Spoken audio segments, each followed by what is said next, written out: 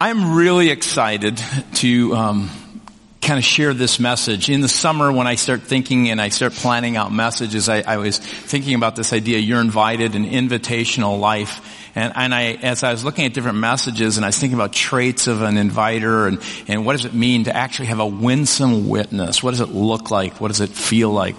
That whole thing. And I couldn't help but thinking, I have to do a message with Shelley. Because as our connecting, you can clap, as our connecting pastor, thank you. I thought, they're going to look at me and go, yeah, right. But from you, they'll believe it from you. Thank you. Right? Yeah. So I thought we'd do a little quiz to kind of start out this morning. And so it's not going to be too difficult. But let me ask you, given a choice, would you rather hang around an angry or a happy person? Raise your hand if you would like and rather hang around a happy person. Please, this is an all-inclusive quiz. No fail here. Okay, good. I've got one too. All right, so if you were going to buy the exact same product, would you rather buy that product from a pleasant person or a pushy person? If a pleasant person, please raise your hand. Yeah, okay. I'll get it up there. Okay, another one. Would you rather work with a grumpy, whiny, constantly complaining colleague or a cheerful, calm, can-do coworker? I want you to raise your hand if you'd rather work with a grumpy person. Now, see, a few of you started to raise your hand thinking we're doing all the positives. Wanted to keep you listening. I have another one then. Okay. Would you rather hear exactly the same message taught by a person who makes you feel shameful and a little bit guilty? Or would you rather hear that same message from someone who delivers it with humor and joy? If humor and joy, please raise both hands. Oh, yeah. Great. Okay, what I'm going to do right now is make you feel shameful and guilty for a few moments, okay? So you can really experience what you don't really like. You know what's interesting is throughout history, some of the most effective communicators, those who have changed lives and transformed actual places and cities and actually this world, were effective communicators, and they had this sense of what I call a winsomeness about who they were. And one of those is the person that we've been kind of celebrating here this past Halloween with Martin Luther. Because you think of Martin Luther as he stepped on the scene, and he was called the reformer, or maybe a better word in that time was called the protester, which is where we get the word Protestant, to protest against what was happening with the church and traditions that were taking place. And his desire was to get people back to sola scriptura, which means the Bible only. If it's in the Bible, let's camp on that to be true. And you would think that he was the kind of reformer, protester who was kind of very grim in his outlook and very angry and kind of was standing with a clenched fist against wrong. Wrong. He wasn't. He was really well known. As you read some of his biographies, he was transparently sincere. He was pleasantly honest with people, and he was playfully humorous. He actually, as you read the scripture as a Catholic monk, began to realize that it didn't say anything about being celibate to be a monk or a priest. And so at a certain point when he was in that time of reform, he fell in love with a nun. He married this nun, and she was very much his equal, very much a capable person. And so he would often refer to her as Katie, my rib. That was his playful name for Katie, my rib, because she wasn't taken from his head or from his feet. She was one who was equal in the same way with him. And I shared earlier about the songs that he would do. Because he so wanted to get scripture into people's heads, they had been so indoctrinated with tradition, they didn't have the Word of God so they could read the Word of God. They would go and they would hear these things. He wanted them to have the Word of God. He actually would go and take the folk tunes that were played in beer gardens, and he'd put the Word of God to it, and he would have a choir that would meet during the week, and they would sing this so that they could get to know it. So when the people came on Sunday, they could sing and get the Word of God into people. Because contemporary music in his time, he knew, just like in our time, you see changes, people go, oh, why all this new stuff? Well, part of it is because where people are at, what they listen to and are moved to, they also have those lyrics then begin to kind of fall into their heart as well. So he was a very fun guy. Another guy who was really fun was a guy named Charles Haddon Spurgeon. And he was a preacher in London, and he was the kind of guy who lived in an age where a lot of people didn't like him, especially other pastors. Not only was his church growing and was it the place to kind of go to, they were not only just envious, but they didn't like the fact that he reintroduced humor into Sunday morning messages. Can you imagine that? Because in that day, they would be rather super serious, and they would be the kind of people, as they would stand up, they would in a sanctimonious way kind of share scripture. And it was just so reverently serious. And Spurgeon wasn't that way. And he was criticized one time, and as he was being criticized, with a twinkle in his eye, he responded this way: "If only you knew how much I hold back, you would commend me." This preacher thinks it's less a crime to cause a momentary laughter than a half hour of profound slumber. Yep. It's no doubt that people like Luther and people like Spurgeon, with their winsomeness, drew those who had been browbeaten and those who had been, in a sense, cast out and outside, kind of regular people, back into a faith. One other pastor who is a great communicator, kind of our age, just for some, you'll get this name more so than maybe some who are younger, but Chuck Swindoll. Anybody heard of Chuck Swindoll? He writes, "If you ask me, I think it is often just as sacred to laugh as it is to pray or preach or witness. But then, laughter is a witness in many ways. Pathetic indeed is the stern, somber Christian who has developed the look of an old basset hound through long hours of practice in restraining humor and squelching laughs. Looking stern and severe is nothing new. Its charter members were a scowling band of religious stuffed shirts called Pharisees. Jesus' strongest words were directed at them. Their super serious, rigid lifestyle nauseated our Lord." Isn't that interesting?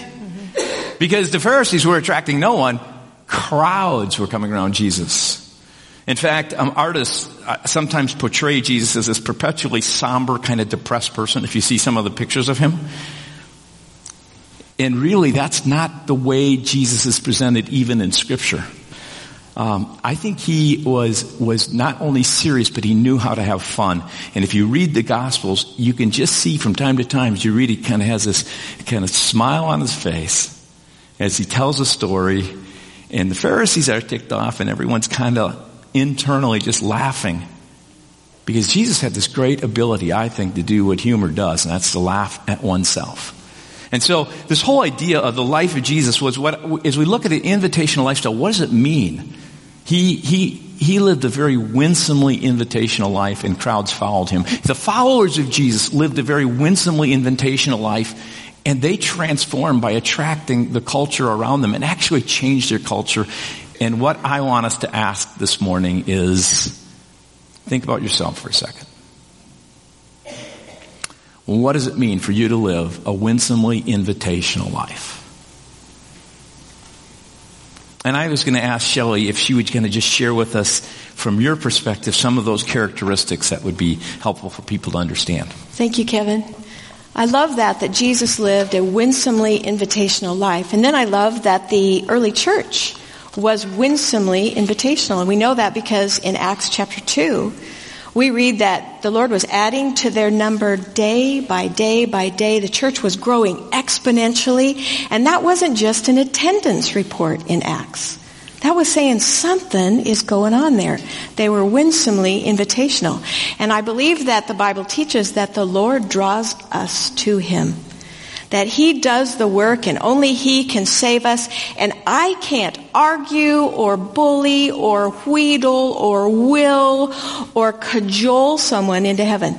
And neither can you, because it's God's work. But the Bible also says that we have a commission and a privilege to invite others to step into relationship with Jesus. To get close enough, I think of it like this, to share some air. I like to get close enough to somebody to share some air, so I like to get in your space. Share some space, share some time, share some love, in order, I hope, to have the opportunity to share some Jesus with you. And I hope that's the way you look at a winsomely invitational life. So I'm going to ask you if you'll take the Bibles in the seat pockets in front of you, if you like, or on your phone, or on your app.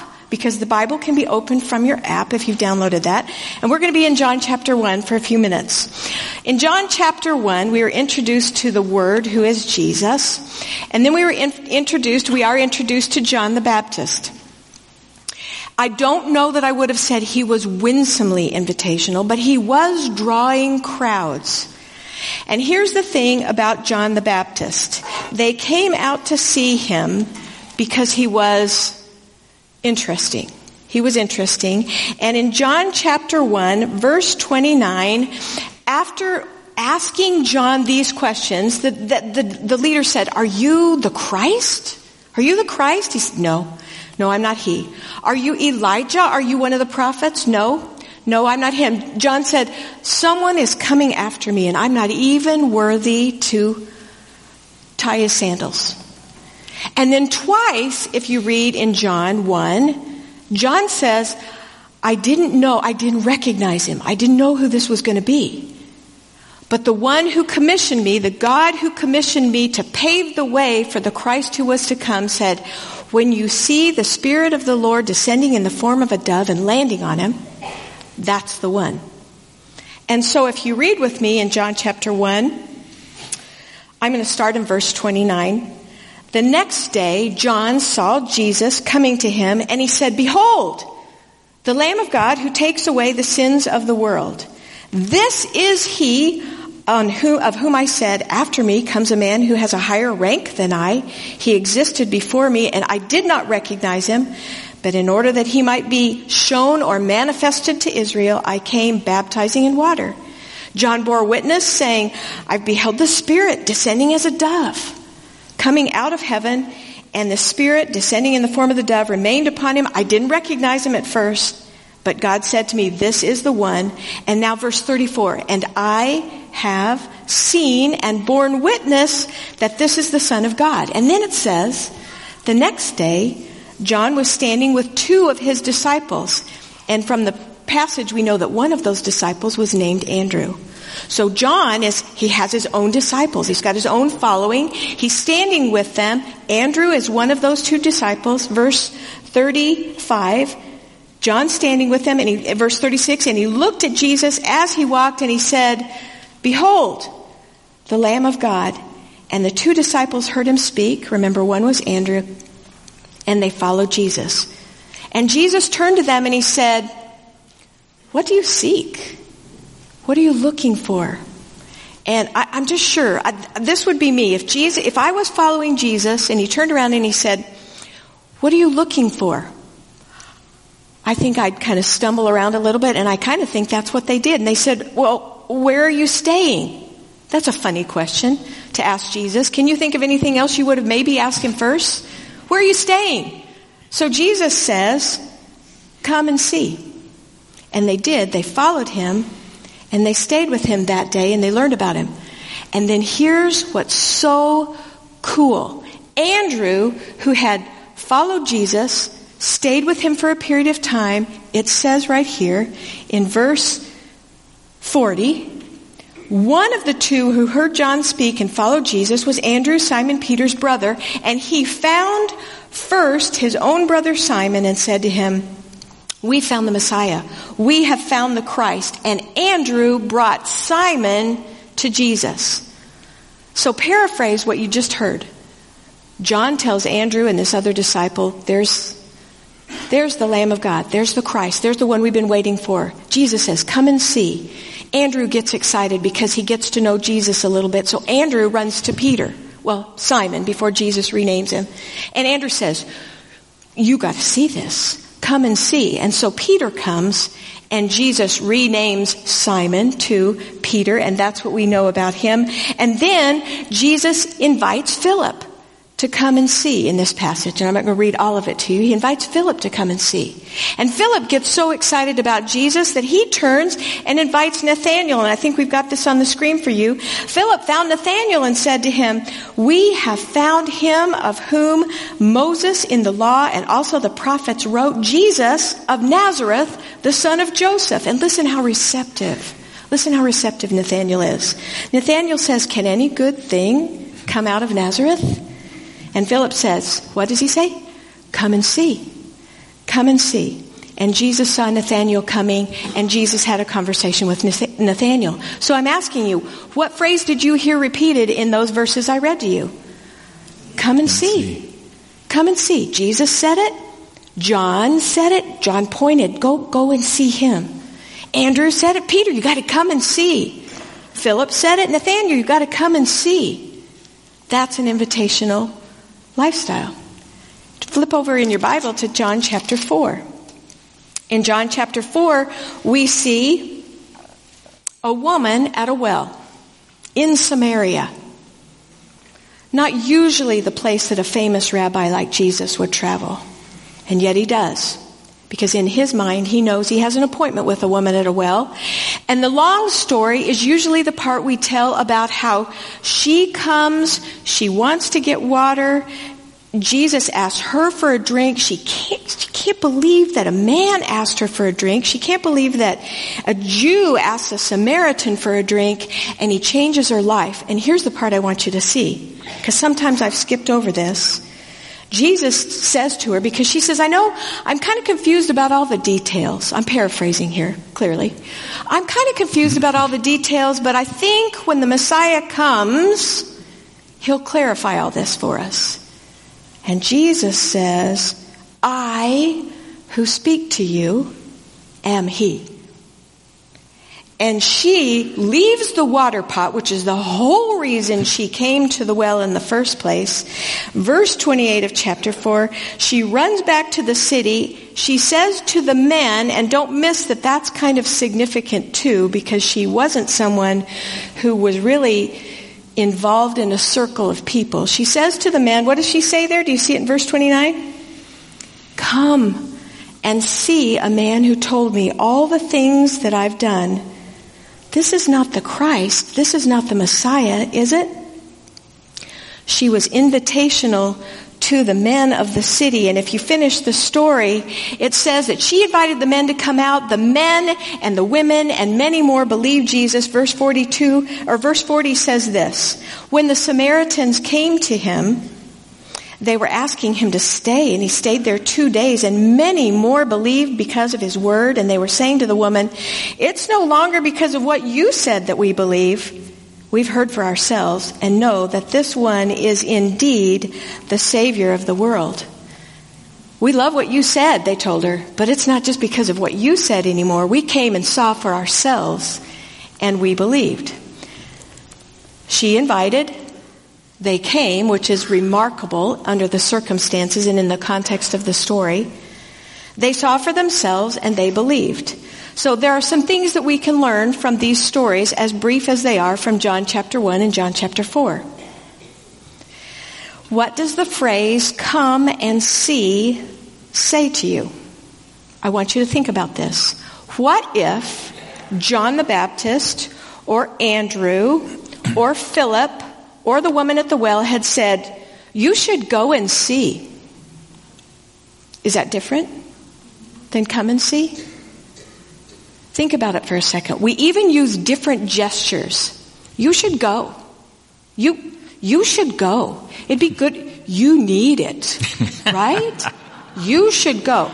It's a whole different ball game when we say, come and see. So here are a couple of things that I see about being an inviter. One of them is that we should stay curious ourselves as inviters. Stay curious.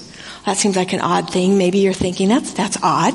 Stay curious. But I think implicit in the phrase come and see was the idea that Andrew and Philip and the woman at the well still wanted to know more about Jesus. Like they hadn't had enough. They stayed curious. It's an inviting word when you say come. It's a with word. It's a relationship word. It's a word that we usually say pretty nicely. Come with me. It says, I value your presence. It says, I'm going to, and I would really like for you to join me in this journey.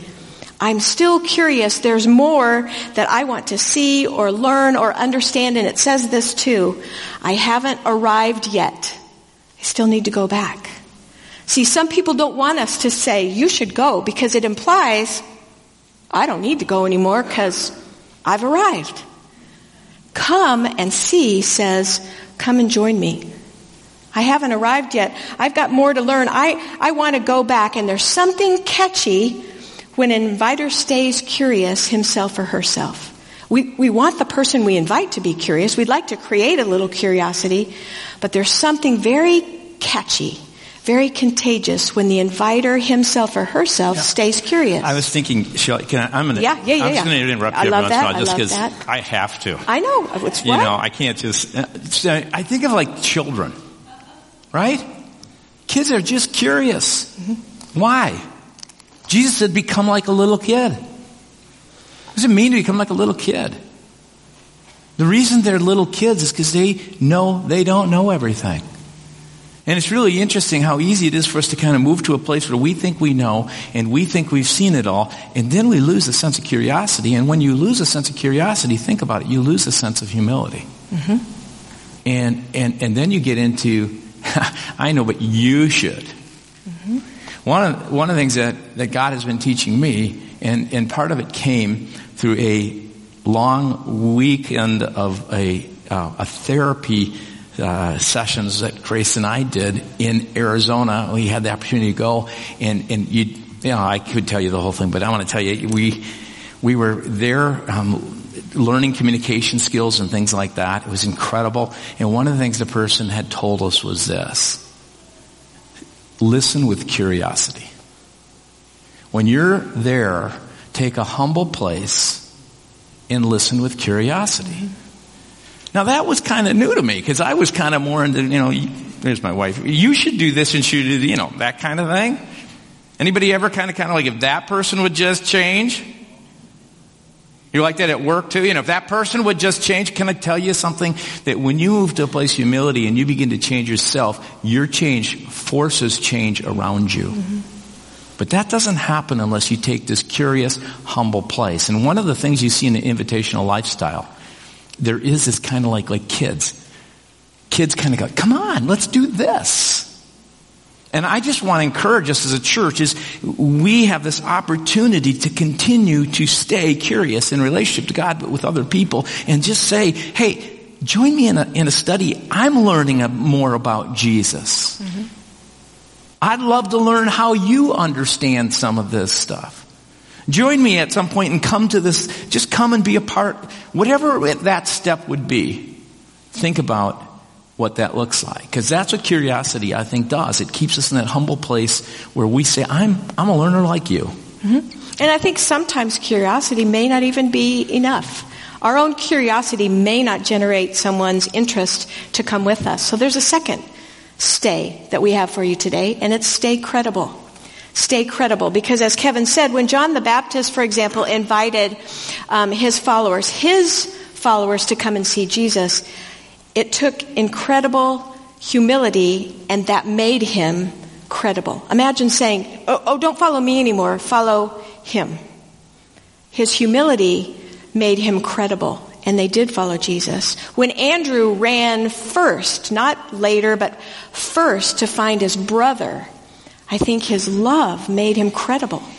If your brother comes to you and says, you gotta see this. You gotta come with me and see. His love made him credible. When Philip approached Nathanael, clearly from the context, he's a right living, he's a scripturally grounded Israelite. It really matters to him. And Philip comes to him with the words that spoke, the language, if you will, of Nathanael. He said, Moses and the prophets, this is who they're talking about. I think that Philip's understanding and his wisdom and his ability to get in the head and speak the language of Nathanael made him credible. I think that when the woman at the well went to the men of the city and said, come and see, this man told me everything I've ever done. This is a tricky one. I think her vulnerability made her credible. And I don't like vulnerability. But it made her credible, because don't you know that they thought, really? And you want us to come and see? But it made her credible because she was willing to just put it out there. She was vulnerable, and it made them incredibly curious. There is something compelling. There is something catchy. There is something contagious about credibility, of humility. and love and wisdom, speaking the language and being vulnerable. It creates curiosity. There's a third stay. Stay curious, stay credible, stay compelled. Stay compelled. When John and Andrew and Philip and the woman at the well came to Jesus and their eyes were open to really see who he was, all they could do was invite somebody else to come and see. The way I like to think of it, it's not grammatically correct. They couldn't not share Jesus. So you hear those double negatives? They couldn't not. I wonder if I'm like that. If I could say about myself, I can't not share Jesus. We need to stay compelled. Preaching the good news, the Apostle Paul said, is not something I boast about. I'm compelled by God to do it. I can't not share this good news. Staying compelled means living with the realization of who we know, that he is so good that we can't not share him with others. We're not forcing him on anybody. But if you hang around us, you're going to hear about Jesus because he's miraculously changed our lives. Are we going to know all the answers? No. Are we going to argue about stuff? No. We're going to stay compelled, whether we can explain everything or not, because we know he's changed us and we desire to see that change in someone else's life.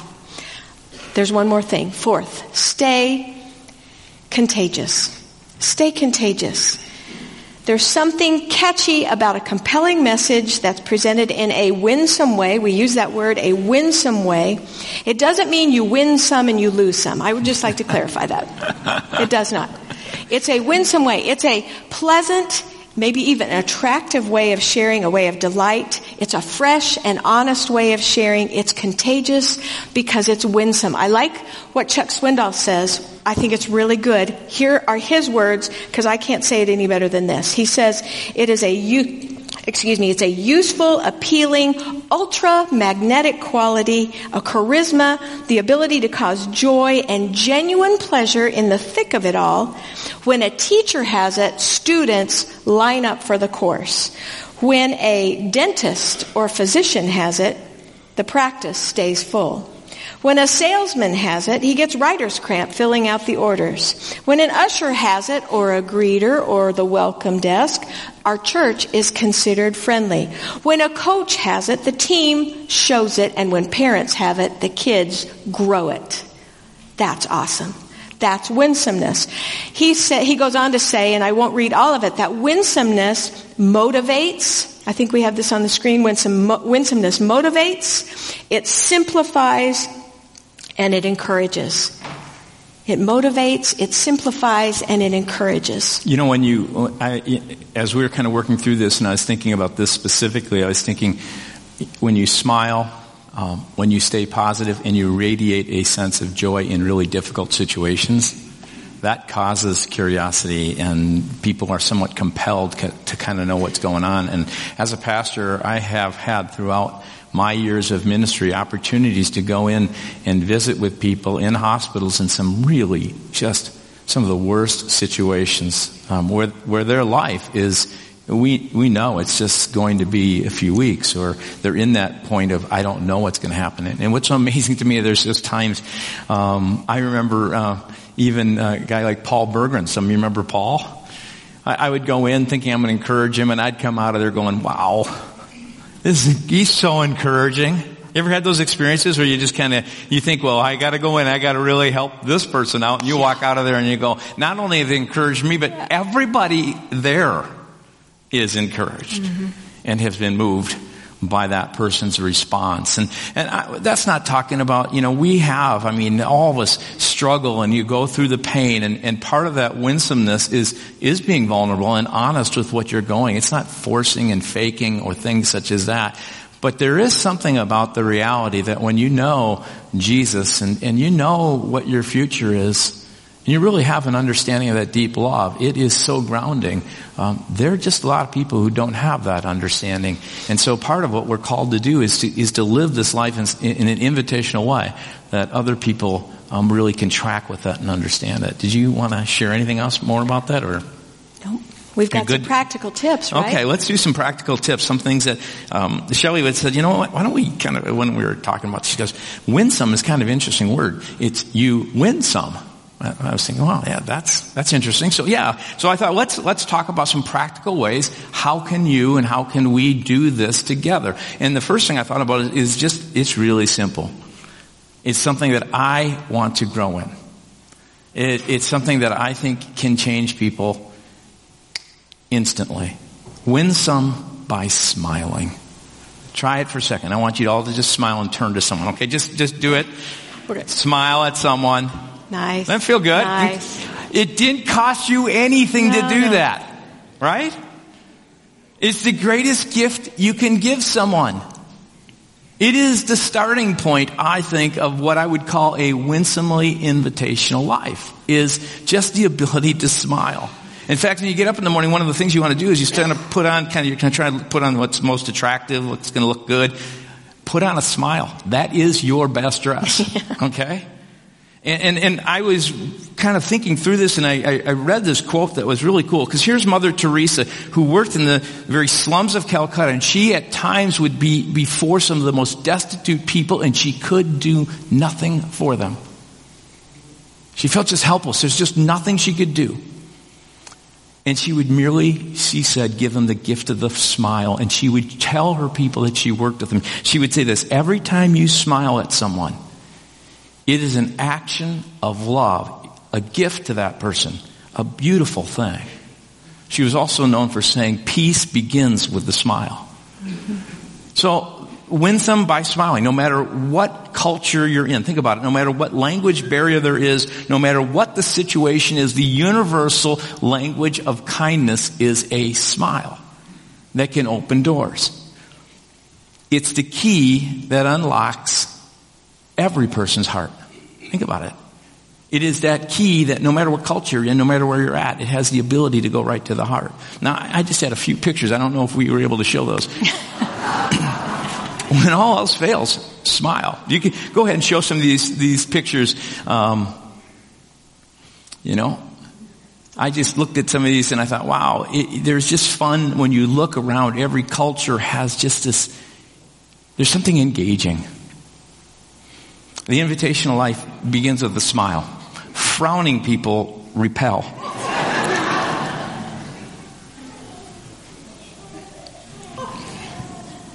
Did you know that smiling makes you more approachable? There was a study done at the University of Penn State, at Penn State University, where they said smiling employees came across as more likable and friendly, and customers left the interactions feeling more satisfied about their overall experience. I went somewhere last night and had the opportunity to walk in. At every stage at this event that I was at, there were people who greeted you with a smile, and you couldn't help but feel good. So you win some by smiling. Doesn't cost anything. You win some by seeing them. And I think sometimes it costs us a little something, but still it's a low cost. Every day I go to Holiday near me and I get a Diet Coke, don't judge me. And I keep going back because everybody there knows your name. Like we're all regulars, we chat. Jake and I talk about grandkids and the Broncos, except for this year. They know my name. It wasn't because I was winsome. I would just like to say that they saw me and they asked a question. And because of that and because of my repeated going there, we've developed a relationship because they see me. They know when I'm coming. What would happen if we practice winsome by truly seeing them? By really noticing, by thanking, by congratulating.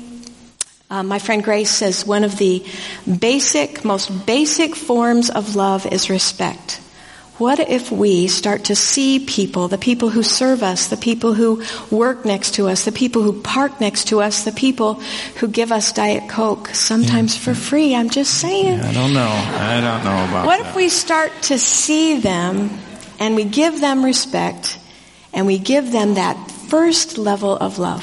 I know if I'm going to a staff retreat and Shelley is one of the persons in our staff in my car, we're always going to be stopping at a McDonald's for a Diet Coke. So I respect you and I do that, right? Holiday works too. A holiday works okay. You know, the other thing is win some by saying. It is this idea of encouragement of your words. Our words are so powerful. So this idea that we smile, we see, and then this idea of in the morning, try this on yourself. When you get up in the morning, try and encourage yourself. Get up and just say, God, thank you for loving me. Thank you for this new day. And then do something that will be radical. As you start each day, the person that you see first, turn to them and give them some positive, encouraging words. Turn to them and share with them. And then as you go through work, begin to start looking for those things in others that you can. We need to do this, I think, in our day and age more than ever. It is so easy with our culture where it is right now to turn everything negative. And I just encourage you to kind of spot strengths and say them out loud and decline to camp on another person's weakness. Really try to do that. And one last thing. Why don't you go ahead? One last thing. Win some by giving or serving. It's amazing how that changes things. Jesus said, freely you have received, freely give. And you know what stands out in our culture? In this self-centered, me-focused culture that we have? Selfless serving, extravagant love, generous giving. It all points to Jesus because we're not that way ourselves. It points to Him, and I think we ask God to show us when and where and how and who, so that we are wise with what we give. But we can win some by giving and by serving. Yeah. I'm going to ask you to stand because there's there's a commission that happens in Scripture, and some of you know Scripture really well, some of you may not. But at one point, Jesus gathers His disciples together and He says to them, all authority in heaven and earth has been given to me. So He says, before you go and you do anything, I want you to know if you are kind of putting yourself under my authority, you're under the authority of all heaven and earth. And then He says, I want you to go. Now, we make this really complicated. Mm-hmm. It really isn't. He says, I want you to go. I want you to go ahead and smile and see, and I want you to say something positive, and I want you to go out and serve others. And as you go out and do that, I want you to do this with a sense of curiosity, where your life is credible and compelling, and it can be contagious, because as you go out humble as a learner, all God is asking each of us to do is to say, come and see, learn with me. Explore with me. The world wants to make it this big fight. It doesn't need to be.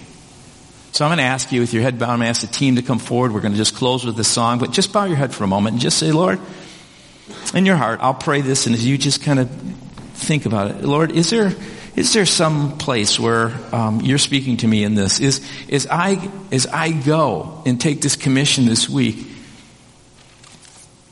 is there a face that flashes up, a name that comes into my mind?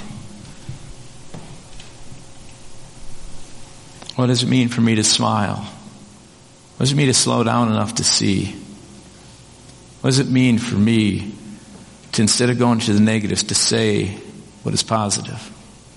What does it mean for me to serve, whether that person even knows I served them or not? God, we want to live these kind of lives that say you're invited, come and see. So God, we pray that you would help us to do whatever it takes to serve this West Metro in the name of Jesus Christ. Thank you, Lord. And we praise you in Christ's name. Amen.